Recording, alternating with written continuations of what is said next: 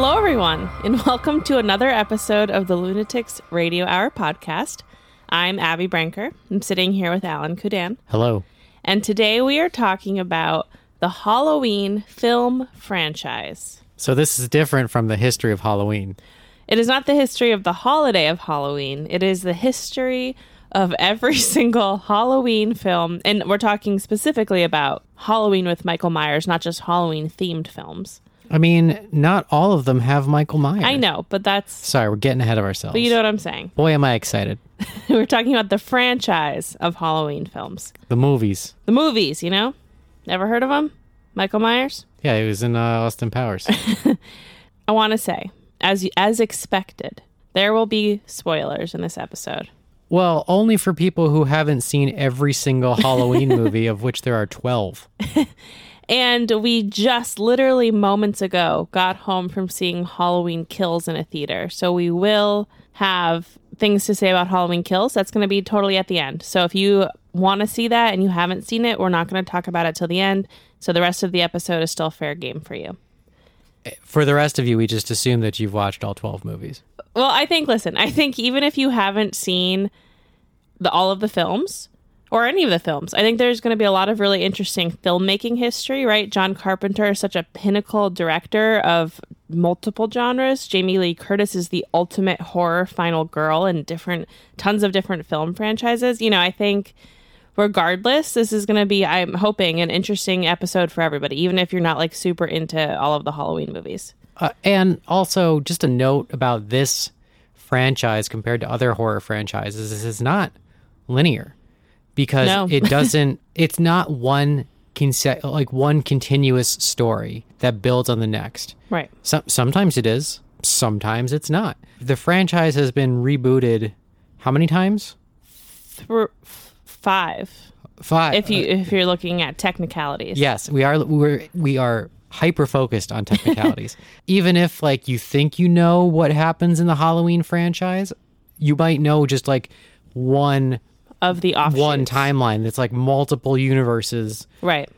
Yeah, and I think it's a really good point to talk about at the beginning, because the original Halloween is one of my favorite films of all time. I watch it every Halloween. It's a really important film to my family, right? I had seen like some of the initial sequels back when I was like 11 at a sleepover. Uh-huh. But beyond that, I hadn't seen like H2O, Resurrection. I have no memory of the 2, 4, 5, 6 films. So we were really coming into this blank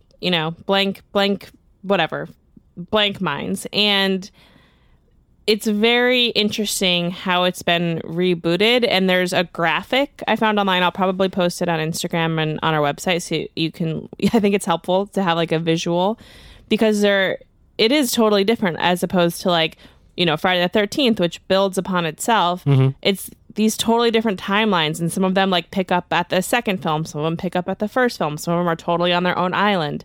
So we're going to talk through it, obviously. We're going to talk through every film in order of their release, but it is a little bit complicated because of that. It is very complicated, definitely more so than any other horror franchise I think we've tackled so far. I had only seen the original, and apparently I had seen Halloween Resurrection. Yeah.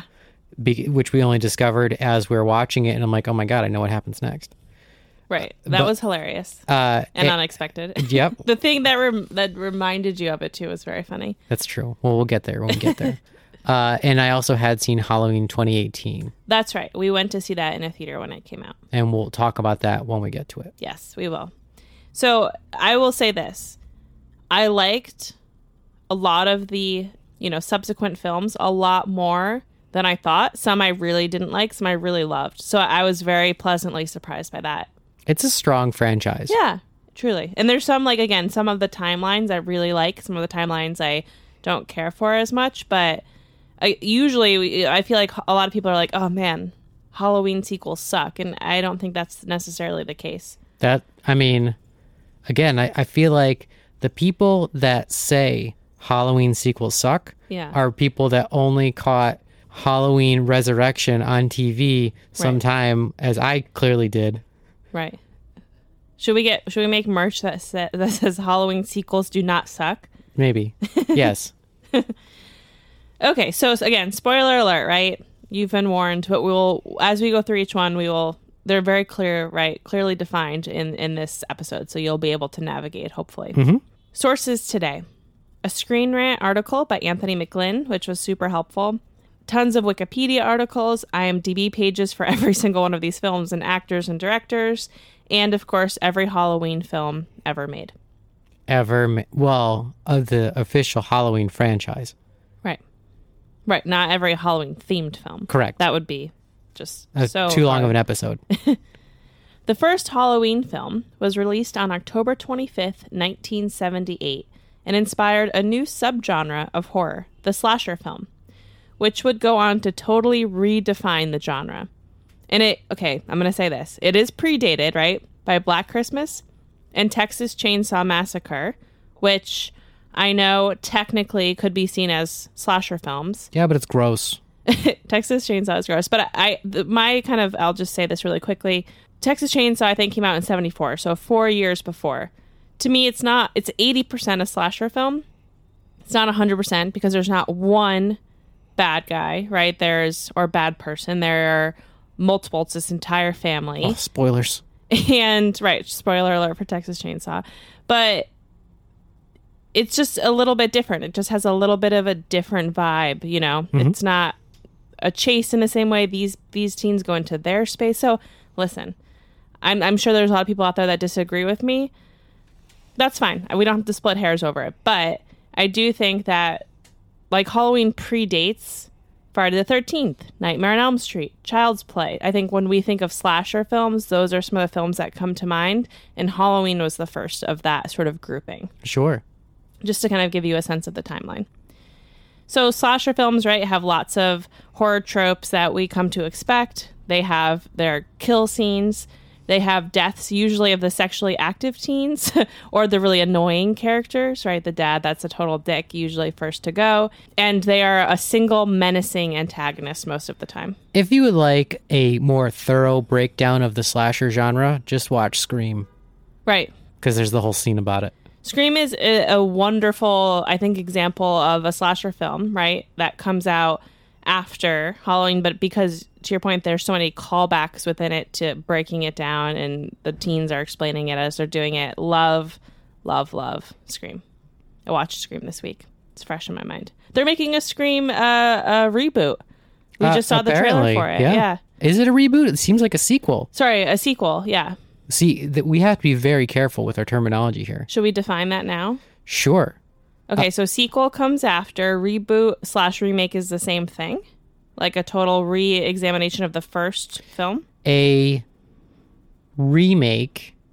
Yeah, I guess a remake and a reboot are interchangeable. Okay. I'd say if we're really splitting hairs, a remake follows the original source material a bit faithfully. Okay. Where a reboot is just like we're taking what we want and doing and getting rid of the rest and making up our own. Here's the thing that's confusing to me about that.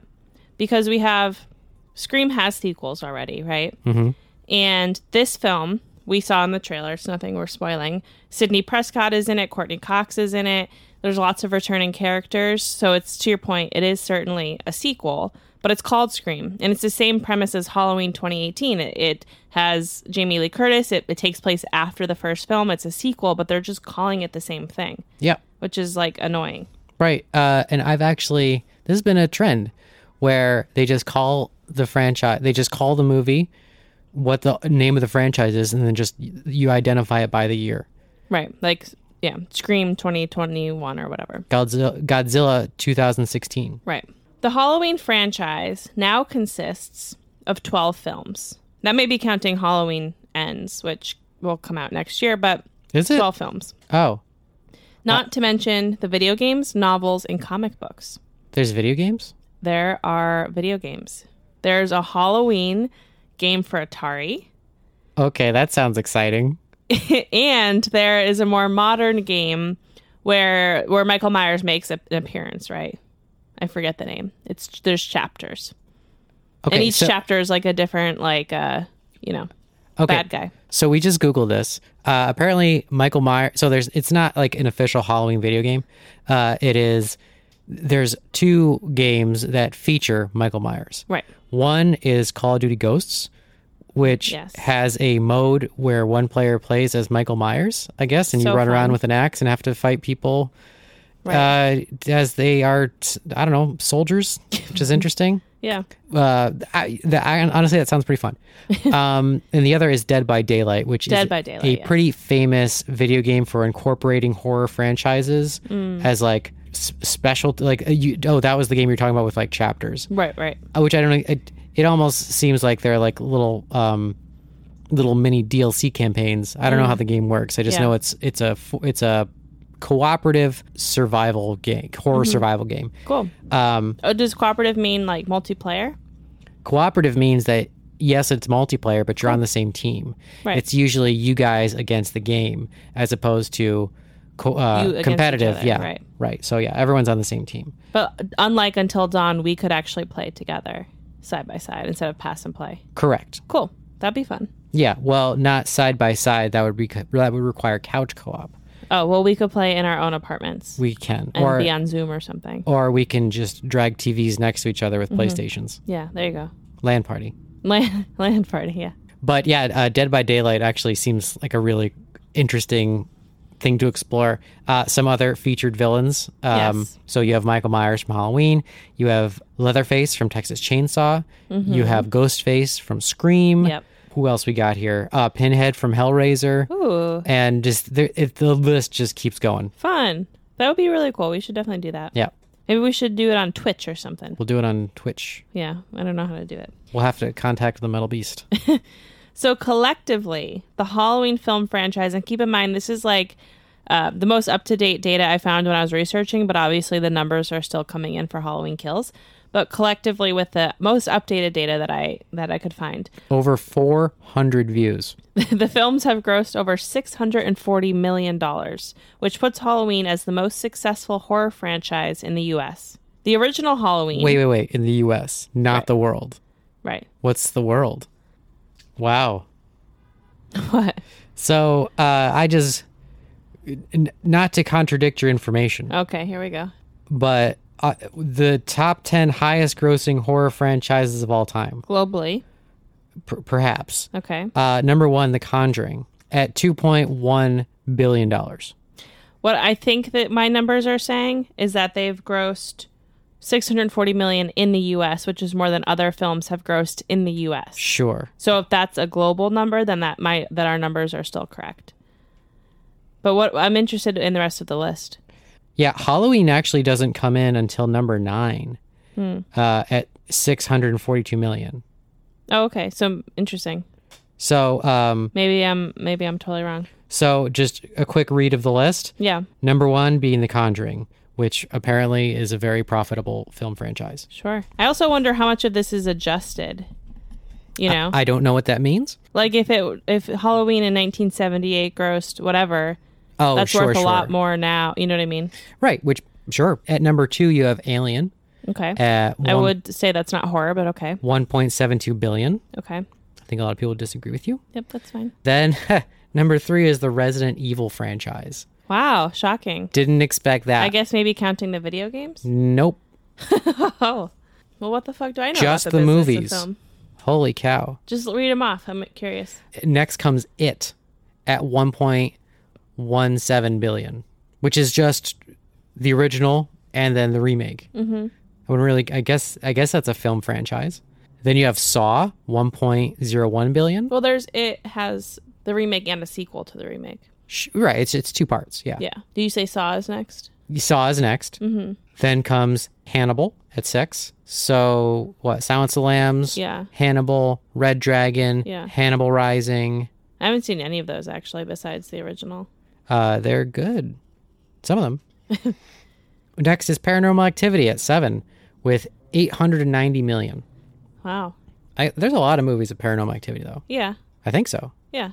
At least 3. At 8 is Final Destination at $665 million. Wow. Maybe Halloween is the most profitable slasher film, right? Slasher franchise. Because I don't think like you can put Halloween against The Conjuring. You know, those are like different types of films, really. It's actually, to your point, so I'm reading more on this article, which is a Screen Rant article, by the way. Of the $642 million, yeah, which seems like a lot of money, right? That gets really diluted once you space it out over 12 movies. Sure. But Halloween from 2018 was $255 million. Exactly. Yeah, I remember. It was like over, Yeah. So a huge chunk of that was just the modern. So I think nothing is accounting for inflation. Right, because I was going to say, like, you have the success of Halloween, the original, but that can't compete with the success in terms of inflation with The Conjuring. Right. You know, like, that's totally different. Right, And the whatever. If the original grosses $5,000, that's still enough to buy, like, 5 houses back then. Right. Yeah, like 5 houses. Okay, that's fascinating. Thank you for fact checking me live on the air. We love for that. You're welcome. Yeah. And just to finish the list, because there's literally just one more. Okay, yeah. Scream. There you go. $608 million. Love Scream. Maybe Scream. Well, because Scream is the reboots, or sorry, the sequel is coming out in January. Maybe we'll do a history of for Scream. Maybe, but we don't like making promises. That's right. Okay, so the very basic, right, of the original plot of Halloween, just so everyone can sort of get in the same headspace here. Okay. Halloween night, 1963. Michael Myers is 6 years old. He's wearing a clown costume because he's going trick-or-treating. His teenage sister's fooling around with her boyfriend. Michael is watching, right? The whole first scene of Halloween is one take. It's incredible. I love it. We follow through the eyes of Michael.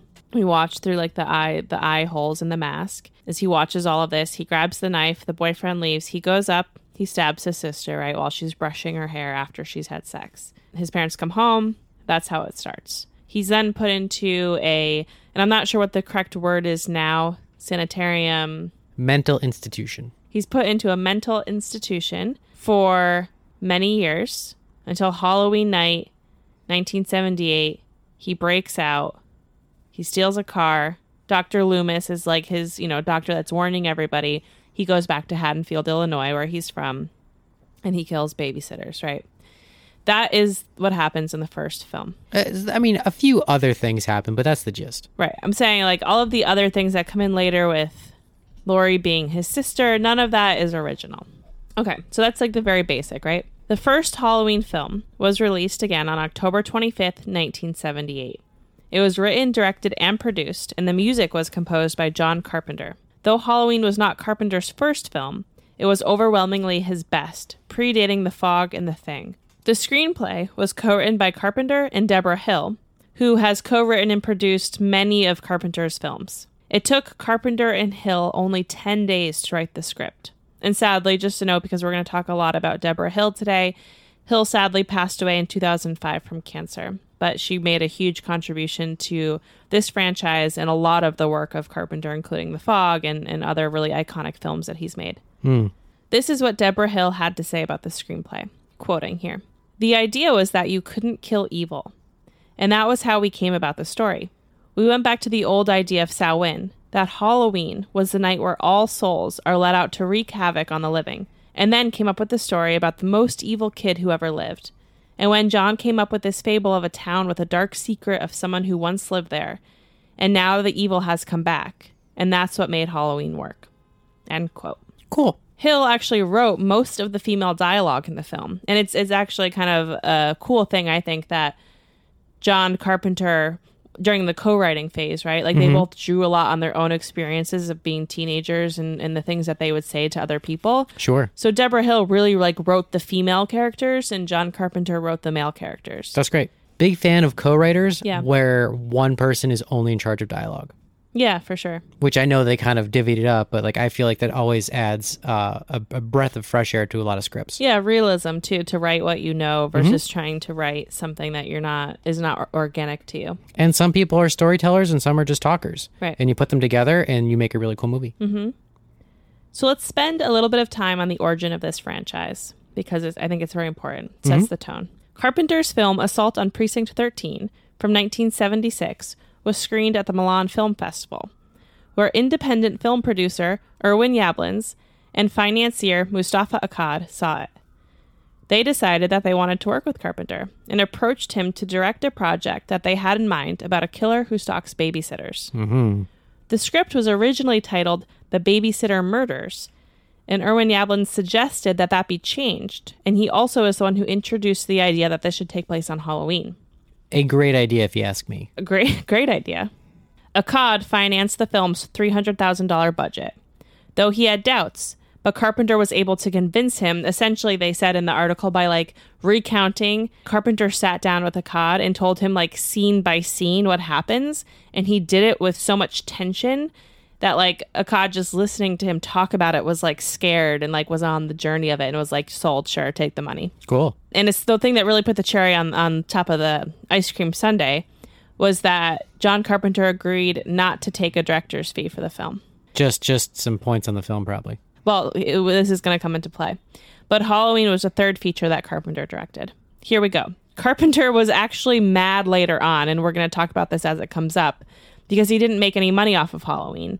And he felt like because it was such a big success, he was owed that. Like, it really was his vision, his story. Yeah. Famously, the budget was very, very low. $300,000, even for that time, was very low, right? Mm-hmm.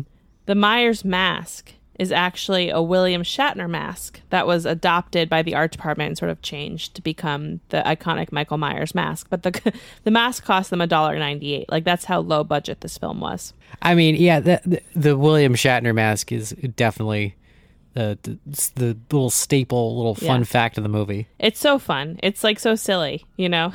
Like, I wonder how William Shatner felt about it. Like, how do they decide that? They're just like, this mask. Yeah, like, this mask is weird enough and not what someone would expect. I hope they approached William Shatner to be in the film and he said no, and this is how they sort of did it. They're like, well, then we're going to use your likeness. Fuck you. The original film stars a 19-year-old Jamie Lee Curtis as Laurie Strode, a role she will reprise many times over the years. It also stars P.J. Souls as Linda, Nancy Keys as Annie, Donald Pleasance as Dr. Loomis, also a role that he will reprise, and also, now Real Housewife and aunt of Paris Hilton, Kyle Richards as Lindsay. Nick Castle was the original The Shape. Paris Hilton's wife? Aunt. Did I say wife? Yeah. No, I did. So Kyle Richards is a Real Housewife now, and she just happens to be Paris Hilton's aunt. She's on the show Real Housewives. Gotcha. But she plays Lindsay, the child in the film. Oh, gotcha. And then she was again in Halloween Kills that we saw today. I see. And then Nick Castle plays The Shape, and The Shape is Michael Myers. Right? That's how he's credited in the first film. So even in the first one, he's credited as The Shape? That's the only one until the reboot.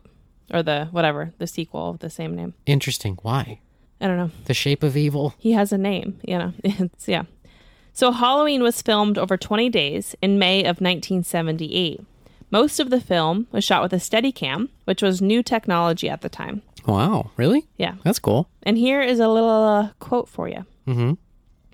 Carpenter worked with the cast to create the desired effect of terror and suspense. According to Jamie Lee Curtis, Carpenter created a fear meter because the film was shot out of sequence, and she was not sure what her character's level of terror should be in certain scenes. So he'd say things like, here's about a 7, here's a 6, and the scene we're going to shoot tonight is a 9. That's very helpful. And so, yeah, Jamie Lee Curtis had like different facial expression and scream volumes for each level on the fear meter. Thought that was just like a cool little director's moment. Sure. It is universally known by most critics as one of the most important early slasher movies, taking inspiration from Psycho and Black Christmas. It's a really interesting example of an early slasher film, I think, because, and I think part of this is due to the low budget, but it kind of has a lot of the mystique, if you will, of like a Psycho. In the way Hitchcock isn't graphically showing things in the way that, like, you know, modern films do. Yep. I think Halloween being A, of the early movement of these movies, and B, with the budget restraints, it really, A, becomes a film that lasts a long time because there's not gimmicky shit that doesn't age well, and B, there's not a lot of super violent, like, you see the bodies after, but a lot of the kill scenes are done in shadow. There's like scary moments, right, but it's kind of hidden. You it's leave more your so mind implied. to fill in the blanks. Exactly. So that's one of the reasons why I think like Halloween is something I really enjoy versus like Friday the 13th or Nightmare on Elm Street because they're a little bit more graphic. And Halloween, I enjoy the way that violence is handled just for my own personal taste. Sure. No disrespect to any of the other greats, you know? And the mystique of the violence and really not showing too much gore was really mastered once they got to the Rob Zombie remake. Yeah. Exactly. That's sarcasm, yes. Everybody. They're disgusting. Also, you know, Laurie Strode, I think, is just such an iconic female horror character. She's a final girl. She's smart, right? And I know there's a lot of complexity when we talk about horror and like virginity and sexuality and how women are portrayed. But I think for a lot of us, like Laurie Strode has become iconic, right, and meaningful because of what she represents. And so we got a shout out to her for that for sure. Sure. Carpenter, of course, famously composed the score of the first 3 films, the iconic music that we all know and love. Which we'd play for you now if we wouldn't get sued. You know, like that. That was it. You just heard it there, folks. So he chose essentially to play a piano melody in 5/4 rhythm instead of a symphonic soundtrack. It's just something that was a little more basic, really boiled down, but of course really effective at invoking fear. I think it's the most... Can you think of more iconic film music? No. Can you think of any other iconic film music? Not right now. Nope. All I can hear is the Halloween soundtrack. It's just such a perfect fit, and it's so simple that it will, when you hear it, and even the doo-doo-doo that you hear in that movie, in like the remakes and things, it's just such a, like, there's something so nostalgic about it, you know? I wonder, the only film soundtrack that I can think of that might be more iconic, maybe Jurassic Park. Star Wars? Oh, fucking Star Wars. Do, do, do, do, do. Keep going. Sorry, I didn't catch that. Okay. So after the first film was released, a novelization was published a year later. Yeah, fucking Star Wars, of course. Yeah, our minds we're very like We've been watching Halloween. So many Halloween movies. The novel was written by Curtis Richards and mirrors the story of the film, but it also shows readers more of Myers' time in the hospital and a bit about the Festival of Samhain. Last thing I want to say about film 1. Yes. Actually, this is going to apply to most Halloween films, all except Rob Zombie onwards. Okay. The whole idea of Michael Myers just being like pure evil and not a man, that always came to me as just exposition. You never really saw it. You never really saw him be supernatural. Oh, that's a great point. I would love to talk about that for a second. Sure. He is, right? I think he is not supernatural. Yep. He is a guy. He has these qualities about him, which evolve in later films to become like, you're like, how the fuck are you not dead, right? People shoot him and do all kinds of shit to him. That being said, especially if we're looking just at the first film right now, he's just a guy. We see that he's a child at one point. We see him grow. Mm-hmm. And obviously there's some sort of he's portrayed as like a psychopath or a sociopath or whatever, like some sort of extreme mental condition. Mm-hmm. But there's no trauma that we see. There's no other kind of like explanation of that. And I think that he is sort of this, like, he's totally mysterious, even though we know a bit about him. There's like that yearning for what's the reason, like what's the why of it. You know? I like it. Obviously in later ones, they're just going to go deep into the mythos to try to drive home the why. But in this, it just... It's what every other film tries to do. Right. In this, he's just crazy. Yeah. And there's no, again, familial thing with him and Laura yet. Like, he's just killing women. Yep. He's just stalking, and people, not just women. He's just stalking and killing teenagers. They made him ambiguous and creepy. Right. But also just a guy that, you know what, you can take him out with a clothes hanger. Right. He came back because it was, and there's hints to it, right? There's like, okay, something happened with his sister. He steals his sister's headstone. Like, there is some hints there. But yeah, he is fallible in this one. It almost seems like he has some kind of mental condition that just lets him basically just shut off pain. Right. Do whatever. You can do crazy feats of strength when you can sacrifice your own body. It's just odd that there's no repercussions for doing so. Right. Yeah, absolutely. It's sort of like Malignant. Mm-hmm. Despite the low budget, Halloween brought in $47 million from the U.S. box office and $70 million worldwide, Ooh. making it one of the most profitable independent films of all time. John Carpenter kicking himself. Yeah, right. But so he doesn't get any money from that, for the director's side. Yeah. But they spent $300,000 on this film. It brought in $70 million. So just the delta of that, regardless of inflation, is vast, right? Halloween 2, 1981. Shall we? Here we go. The great thing about Halloween 2, in my opinion, is that it's a true sequel, right? It's a continuation of the same night of the first film, which I think is very clever. I love that. Is it? I think so. I think it's cool. It picks up right where the first film leaves off. It's not like, 20 years later. It's like, let's just finish out this night. Yeah. You know? Let's see what happens right after he disappears, because they leave us on a cliffhanger. And again, instead of being like, because all the other films are like 20 years later, 15 years later, it's like, no, where did he go when he left the backyard? Let's go find out. Yeah, I suppose I'm not thinking it's super clever and original because I'm looking at it through a modern lens. Sure. I mean, I guess it's just like, it's neat, it's tidy. I'm here for it. I didn't know that that's what the sequel was. I guess that's why I like it, because it's simple. Yeah. And all of the other films that come after in the Halloween franchise are so fucking complicated that this is just like the same thing, but here's more. Yeah. You guys loved it. Here's more. Great. So I don't know. I think, again, it works well. I don't think a ton happens in it. There's not a lot of like plot character development, but neither isn't either in the first. No, because Halloween 2 hits the ground running. You know, you start with action. Yep. You just keep the action up. Yeah, we have Jamie Lee Curtis and Dr. Loomis return, which I think is nice. It makes it feel like a real, a sequel, right? Right.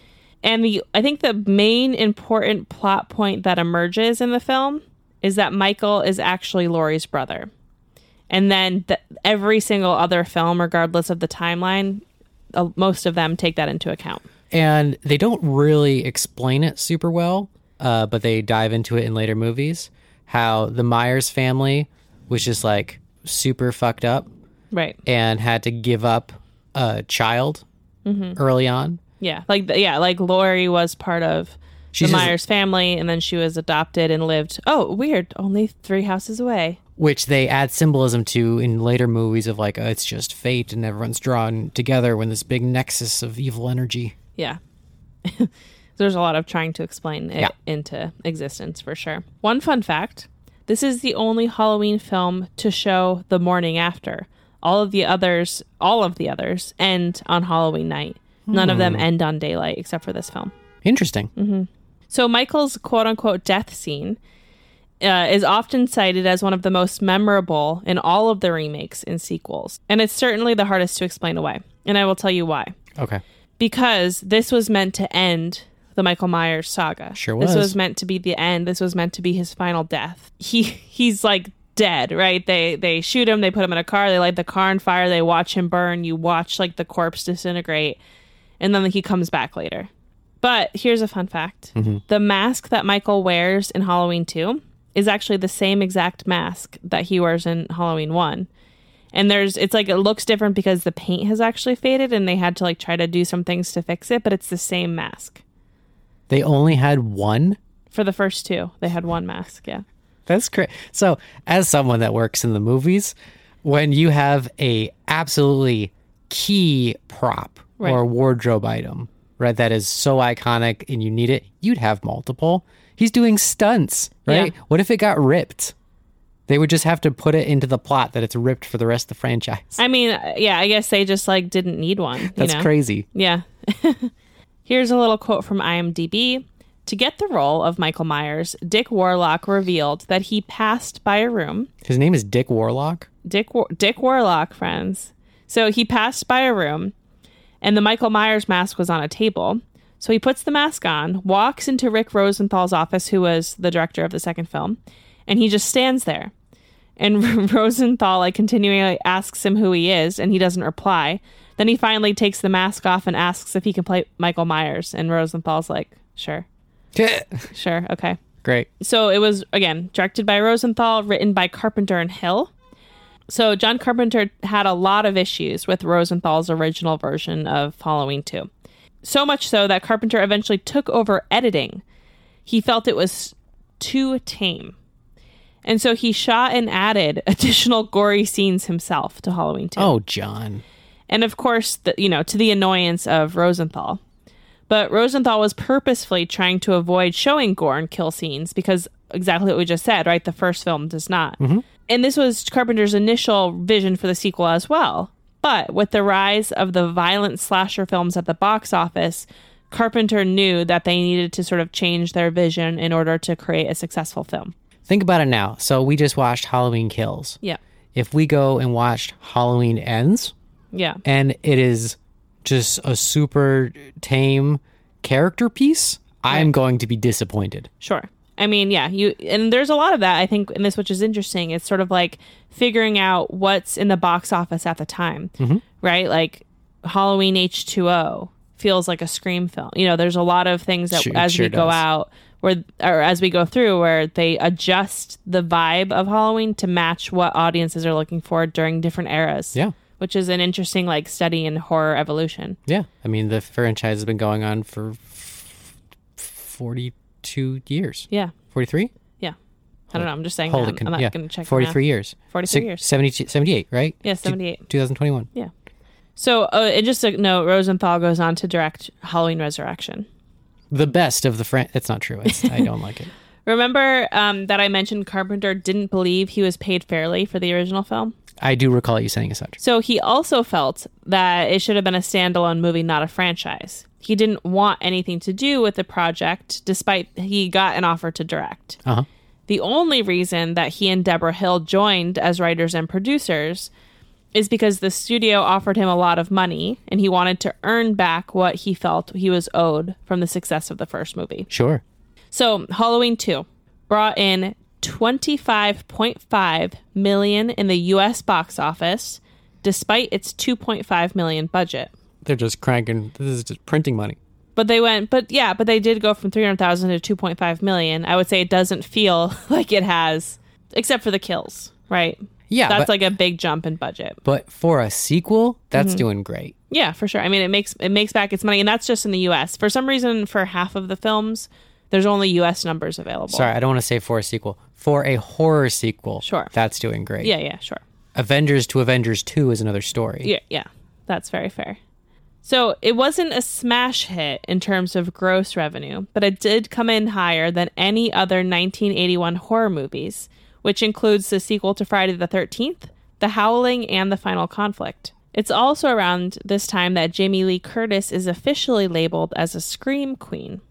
A Scream Queen? A Scream Queen. So between 1978 and 1981, she starred in Halloween 1, Halloween 2, The Fog, Road Games, Terror Train, and Prom Night, and most of those released in 80 and 81. So she was like the horror girl. So Halloween really skyrocketed her into like a career for sure. Sure. Time for Halloween 3, The Season of the Witch from 1982. Well, I think this is going to be one of my favorites of the you don't. The bunch. Yeah, I love this. It's a great movie. You do not. It's a great movie.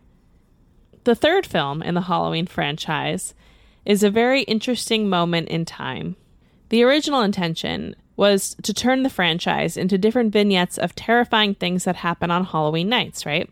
Thus, The Season of the Witch has literally nothing to do with Michael Myers or Laurie Strode. It's just spooky Halloween stuff. Right, which perhaps explains why the Myers death scene again in Halloween 2 was so dramatic, because it was literally meant to end the Michael Myers story. But because the film did not include Myers and audiences were expecting him, it did not do very well. Again, this film, it literally has nothing to do with the rest of the franchise. No, and I really like this movie. If it just had a different title, if it wasn't Just The Season of the Witch. Yeah, if it wasn't... Even though where's the witch? They talk about it in like one monologue. The film called The Season of the Witch, I'm here for a witch, Yeah. The whole reason that I resonated with this movie specifically is because there's a jingle that plays on the radio all throughout the film. Yeah. For Silver Shamrock, which is the fake company that makes Halloween masks. And this jingle had, I'd heard it 100 times before seeing this movie, not knowing it was from this movie, simply because it's sampled on Halloween's album, Walls of Jericho. Halloween, yeah. That's a musical artist? Yes, the musical artist metal band. Killer album. And it's sampled in the first track, Starlight. Can you please give us a little sample yourself? It's to the tune of London Bridge, and it just counts down the days to Halloween, and then says Silver Shamrock at the end. All right, so you have the formula, folks. You can do it yourself now. Yes. So yeah, every time that jingle plays, I'm reminded of a fantastic metal album. However, very cool. All throughout, it's a great standalone horror film. I think so. I mean, sure. If it wasn't part of the Halloween franchise, I think it would have done so much better. It would have started its own franchise, probably. Yeah. But it got lumped in. But we did a little research on this because we're watching this, what the hell's going on here? Where's Mike? You're right, because we went in blind. I had no idea that this was a total outlier. In the world of Season of the Witch, they're at a bar and Halloween #1 is playing on a TV in the bar. That's how we knew. And we're like, oh, this is a parallel universe. This is cool. Yeah. The John Carpenter verse. I love it. Yeah.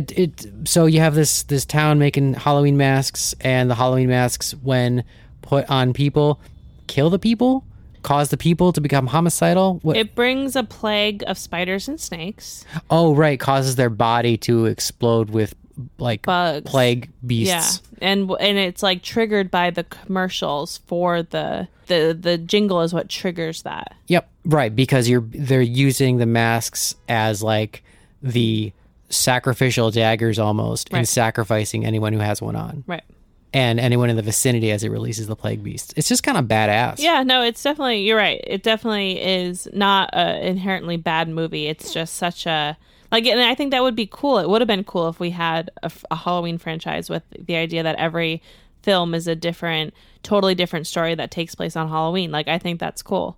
I mean, I guess that's kind of what they tried to do with American Horror Story. Right, just different vignettes. But yeah, keep it under the umbrella. Right. But I mean, I understand it. Michael Myers is what people were there for. Yeah.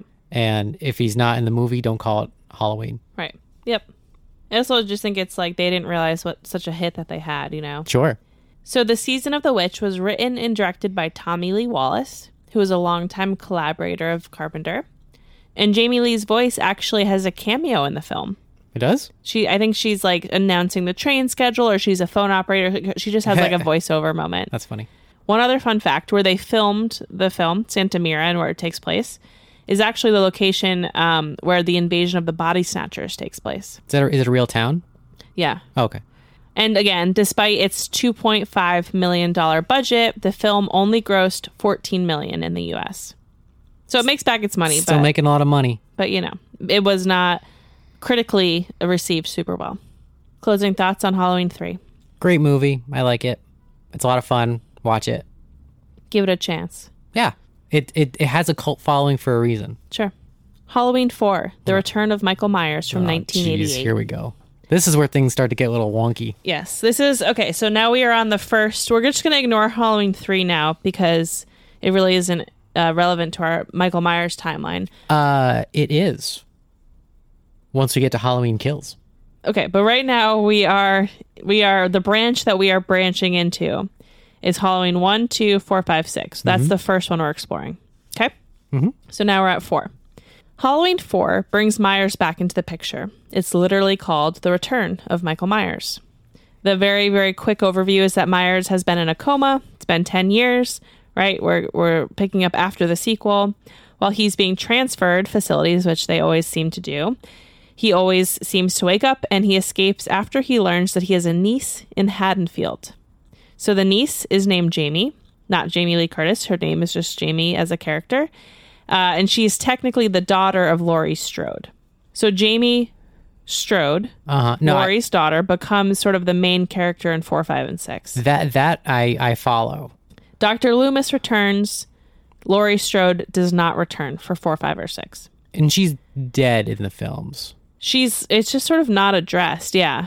The daughter is with a foster family, so you assume, but, Yeah, I think it's addressed at some point. I just don't remember. Yeah, it's not important. We're swimming either way. in Halloween knowledge. Yeah. And it's really hard to pull out individual facts.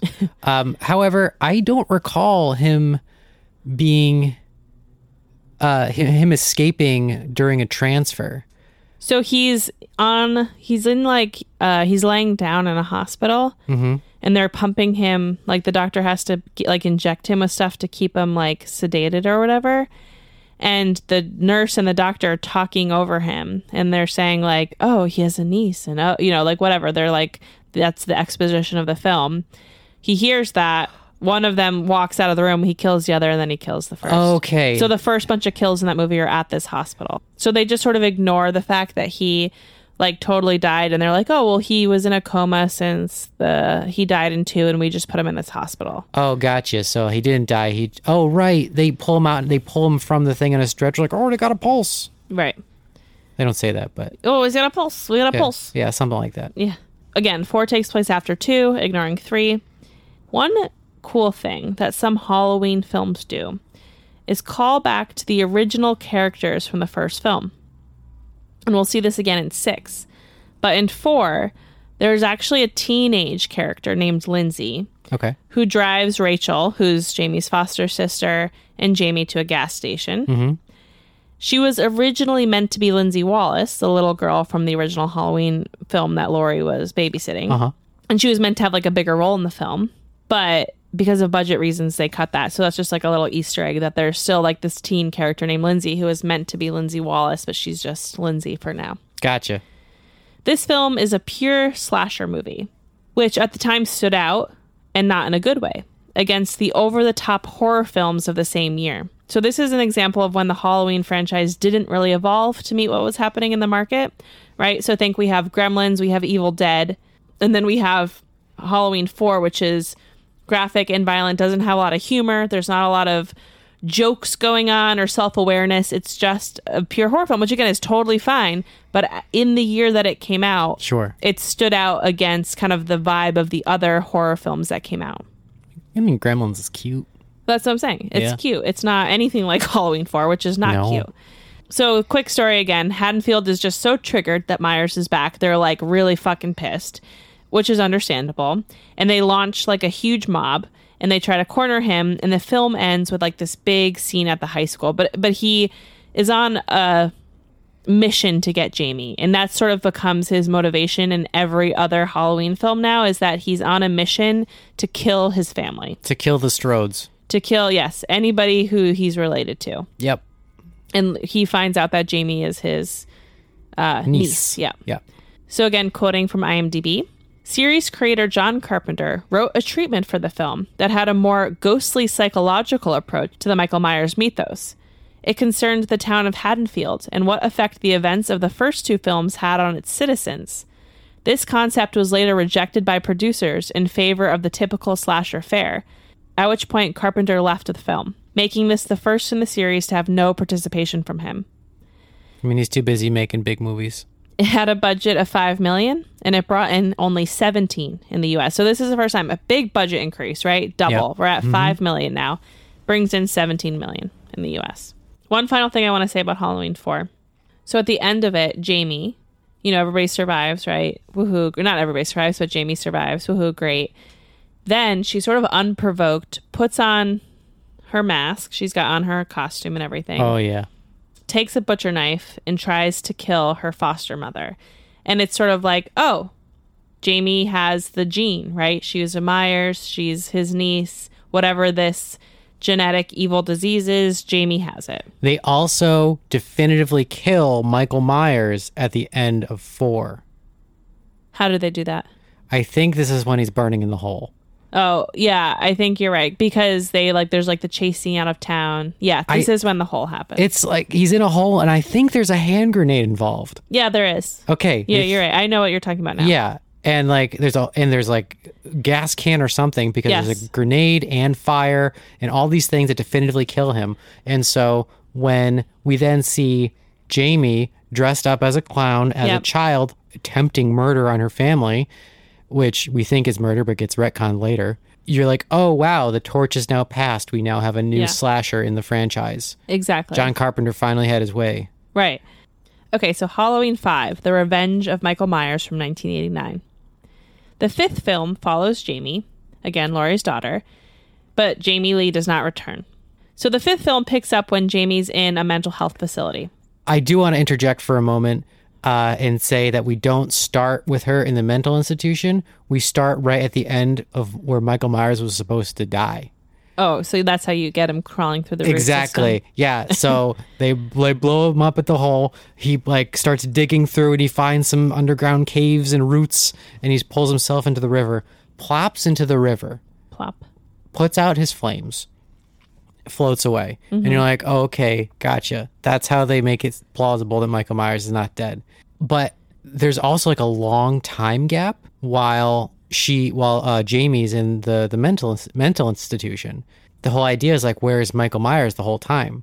Well, they show you this in the stupidest way possible. He's found by like a woodsland trapper. And like he brings him into his shack and like nurses him back to health. And, you know, one day Michael just sits up and like the guy is not surprised at all. So presumably this is not the first time Michael's been awake. Right. And you're thinking, oh, they're like friends now. Yeah. But no, Michael just kills him real quick and leaves. And that's it. It's like, oh, okay, gotcha. So you've just been hanging out, eating some free lunch. Yeah. And now you're back to Haddonfield. Got it. So one thing that's established in the fifth film is that Jamie now has a telepathic link to Myers, which Dr. Loomis quickly discovers. And it's set 1 year after the events of 4. After sort of, to your point, he goes through the whole thing with the fisherman or the woodsland guy. Woodsland trapper. And then the main meat of the action is a year later. One exciting moment is the return to the old Myers house, which we hadn't really seen since the first film. And though largely the film was not thought of as a success, and in fact paused the entire series for 6 years, with a budget of $5 million, it only brought in $11 million in the U.S., the lowest grossing film in the entire franchise. Fun fact, it was the last film in the series to have a pumpkin in the credits until Halloween 2018, which is stupid because I don't know why any of them wouldn't have that, but that's fine. The pumpkin gags are fun. I'm surprised that there's such a large time gap between 5 and 6 because they flow right into each other. Because the idea is, I think, that they get kidnapped by that cult for like 6 years. Oh, they don't flow into each other. It's a continuation of the story, but yeah, there's the actual 6-year gap. Yeah.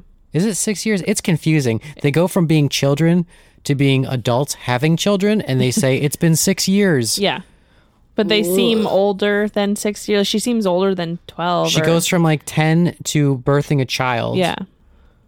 And looking early 20s? Yeah. Mid 20s? I don't know. Yeah, it's actually it's been 6 years. There's 6 years between the films. And so they explain it away by saying it's been 6 years, but it doesn't match been quiet. The actors and the plot. Yeah. Folks, this is a confusing bit in the Halloween timeline. Just glance over all this. It doesn't matter. Okay, so let's move into the final film that I think of the weakest timeline. Yep. So Halloween, The Curse of Michael Myers, 1995. I was really looking forward to this film. I knew that there was going to be all this cult shit. There's some interesting things, but I don't know. Okay. So beyond the lackluster response of the fifth film, legal battles also delayed The Curse of Michael Myers. Oh? And the production itself also seems to be cursed because it required lengthy reshoots. This film finally tries to take on some of the gimmicky horror filmmaking of the time. Long story short, Michael Myers, right, gets involved with the Curse of Thorn, and he's very subservient to it, which I think is very bizarre.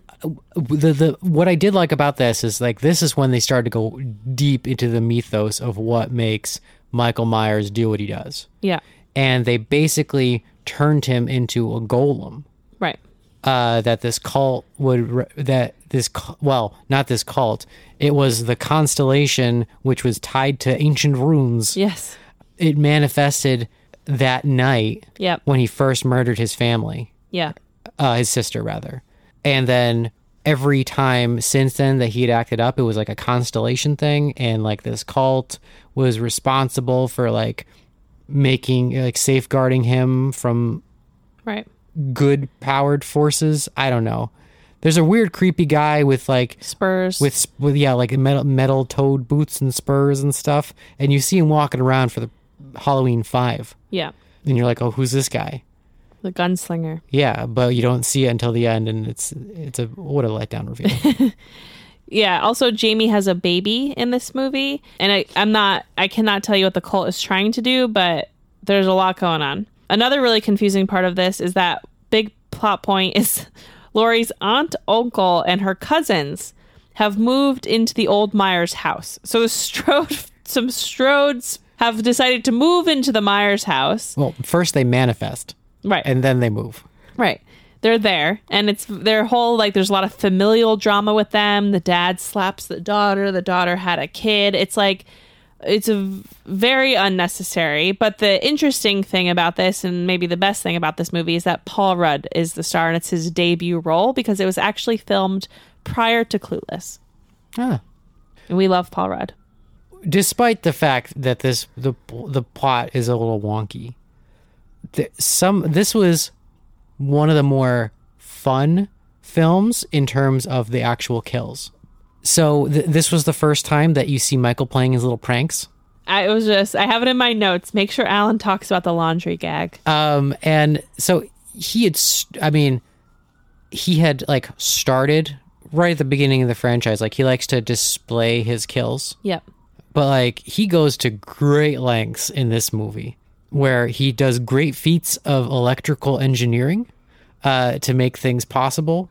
My personal favorite was the laundry machine, where he does a hard electrical tie-in to bypass the circuit breaker so that the washer can run, but the circuit breaker is flipped off. For dramatic effect. Like, that's a lot of setup and requires a fair amount of expertise or just durability as he electrocutes himself and just doesn't get hurt. But the bummer of it is that Alan had said, like, the laundry machine is going, and this terrible character, the dad that we're like rooting for him to die, he's coming home, right? And so we're like, great, he's gonna come home, he's gonna get killed. He hears the laundry machine, so we're like, great, we know that it's a gag, right? We know Michael's got him in his little mechanical engineering trap. In his little electrical engineering trap. We know that this guy's wife, was just killed. And so we're like, okay, Alan goes, okay, well, the head's got to be in the washing machine, right? It's clunking around, yeah. Right. The guy opens the washing machine. It's just dirty sheets. Like, they had blood on them from when he killed the mom. Like, he just was washing the sheets that got blood on them. Like, he didn't even put a body part in the washing machine. It was such a letdown. No, because he hid her somewhere else in the attic. Yeah, but it was just like... Or on the roof. It was somewhere else. Just dirty sheets. Yeah, it was ridiculous, but... It was silly. Later on, he strings up a body in a tree. A tree that's in the middle of a festival. Wraps him in Christmas lights. Yeah. Runs all the power up to the tree to power the Christmas lights. Yeah, I mean, we're making some assumptions here, but how else can you do it? He climbs this tree with a dead body covered in Christmas lights in the middle of a festival, and nobody notices. I mean, until a little girl's standing below it, and she's like, "Mommy, why is it raining blood?" Very dramatic. Listen, I'm sorry, I'm getting passionate. As you should. I just appreciate Michael's little pranks, and he does have the well-established feat of being not noticed despite being incredibly conspicuous. Right. How many times is he just standing there in the background or right next to people? Literally, no idea? Always. Literally the whole movie. He's got a gift. Despite, his white face and his metallic knife. I'd like to think that he just like takes off his mask and then puts on like a hard hat and just like starts doing all these things. You also said when we were watching this movie that when there's jack-o'-lanterns inside, it means that people have been killed in that location. Or people are going to be killed in that location. Right, like a foreshadowing. So, I mean, that is, I don't know how true that is. That is just a pattern that I was recognizing. Mm-hmm. Whenever there are, jack-o'-lanterns inside the home. Right. Not outside, inside the home. Bad news. Bad news, because usually the jack-o'-lantern is going to be used in some form later on for the killing, or they're going to like put it on the head or smash something. Yeah. It's foreshadowing. So The Curse of Michael Myers had a budget of $5 million. and it brought in $15 million in the US. Unfortunately, most of the cast and crew hate the film. In an anniversary special, they revealed that the producers and higher-ups argued so much that it resulted in a poorly directed final product. Yeah, I get it. This is from IMDb. Danielle Harris, who is the actress who plays Jamie, was really excited she wanted to come back. She doesn't come back into this film to play Jamie, but she really wanted to. It had been 6 years. She felt like she was old enough.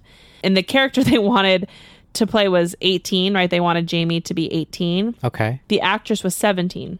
Oh. And so the reason she didn't come back is actually really annoying. So, of the studio. Danielle Harris says in an interview that when her agent found out, right, that the filmmakers wanted someone who was at least 18 to play Jamie, she went through this whole thing to legally emancipate herself from her parents so that she could work longer hours. She wouldn't have to go to school. The whole thing they wanted someone who was 18 was that she could be on set. She didn't have to worry about school, that kind of thing. So she legally emancipated herself. She went through this whole thing. She spent thousands of dollars and all of this time on this legal process to do this.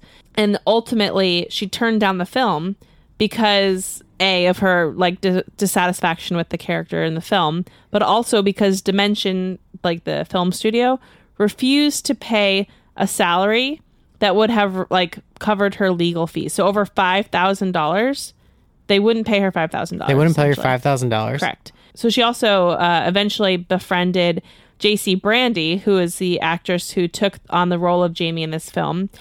And J.C. Brandy said that she was treated poorly on set because Harris had turned down the role.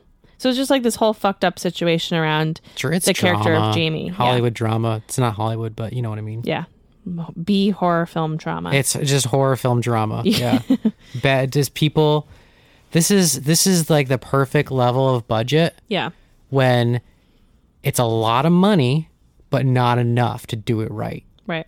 So there's a lot of stress and mistreatment of people. Mm-hmm.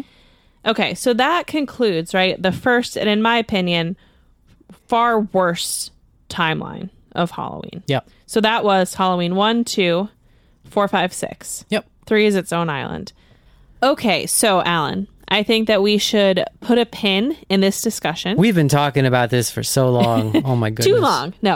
I'm going to put a pin in this because there's a lot of films in the Halloween franchise, and we are giving them all, right, their moment. So we're going to put a pin in this, and we're going to come back with a part 2. Sounds good. Okay. Thank you guys so much for listening. Be safe. Have a spooky time, and we'll talk to you soon. Bye. Bye.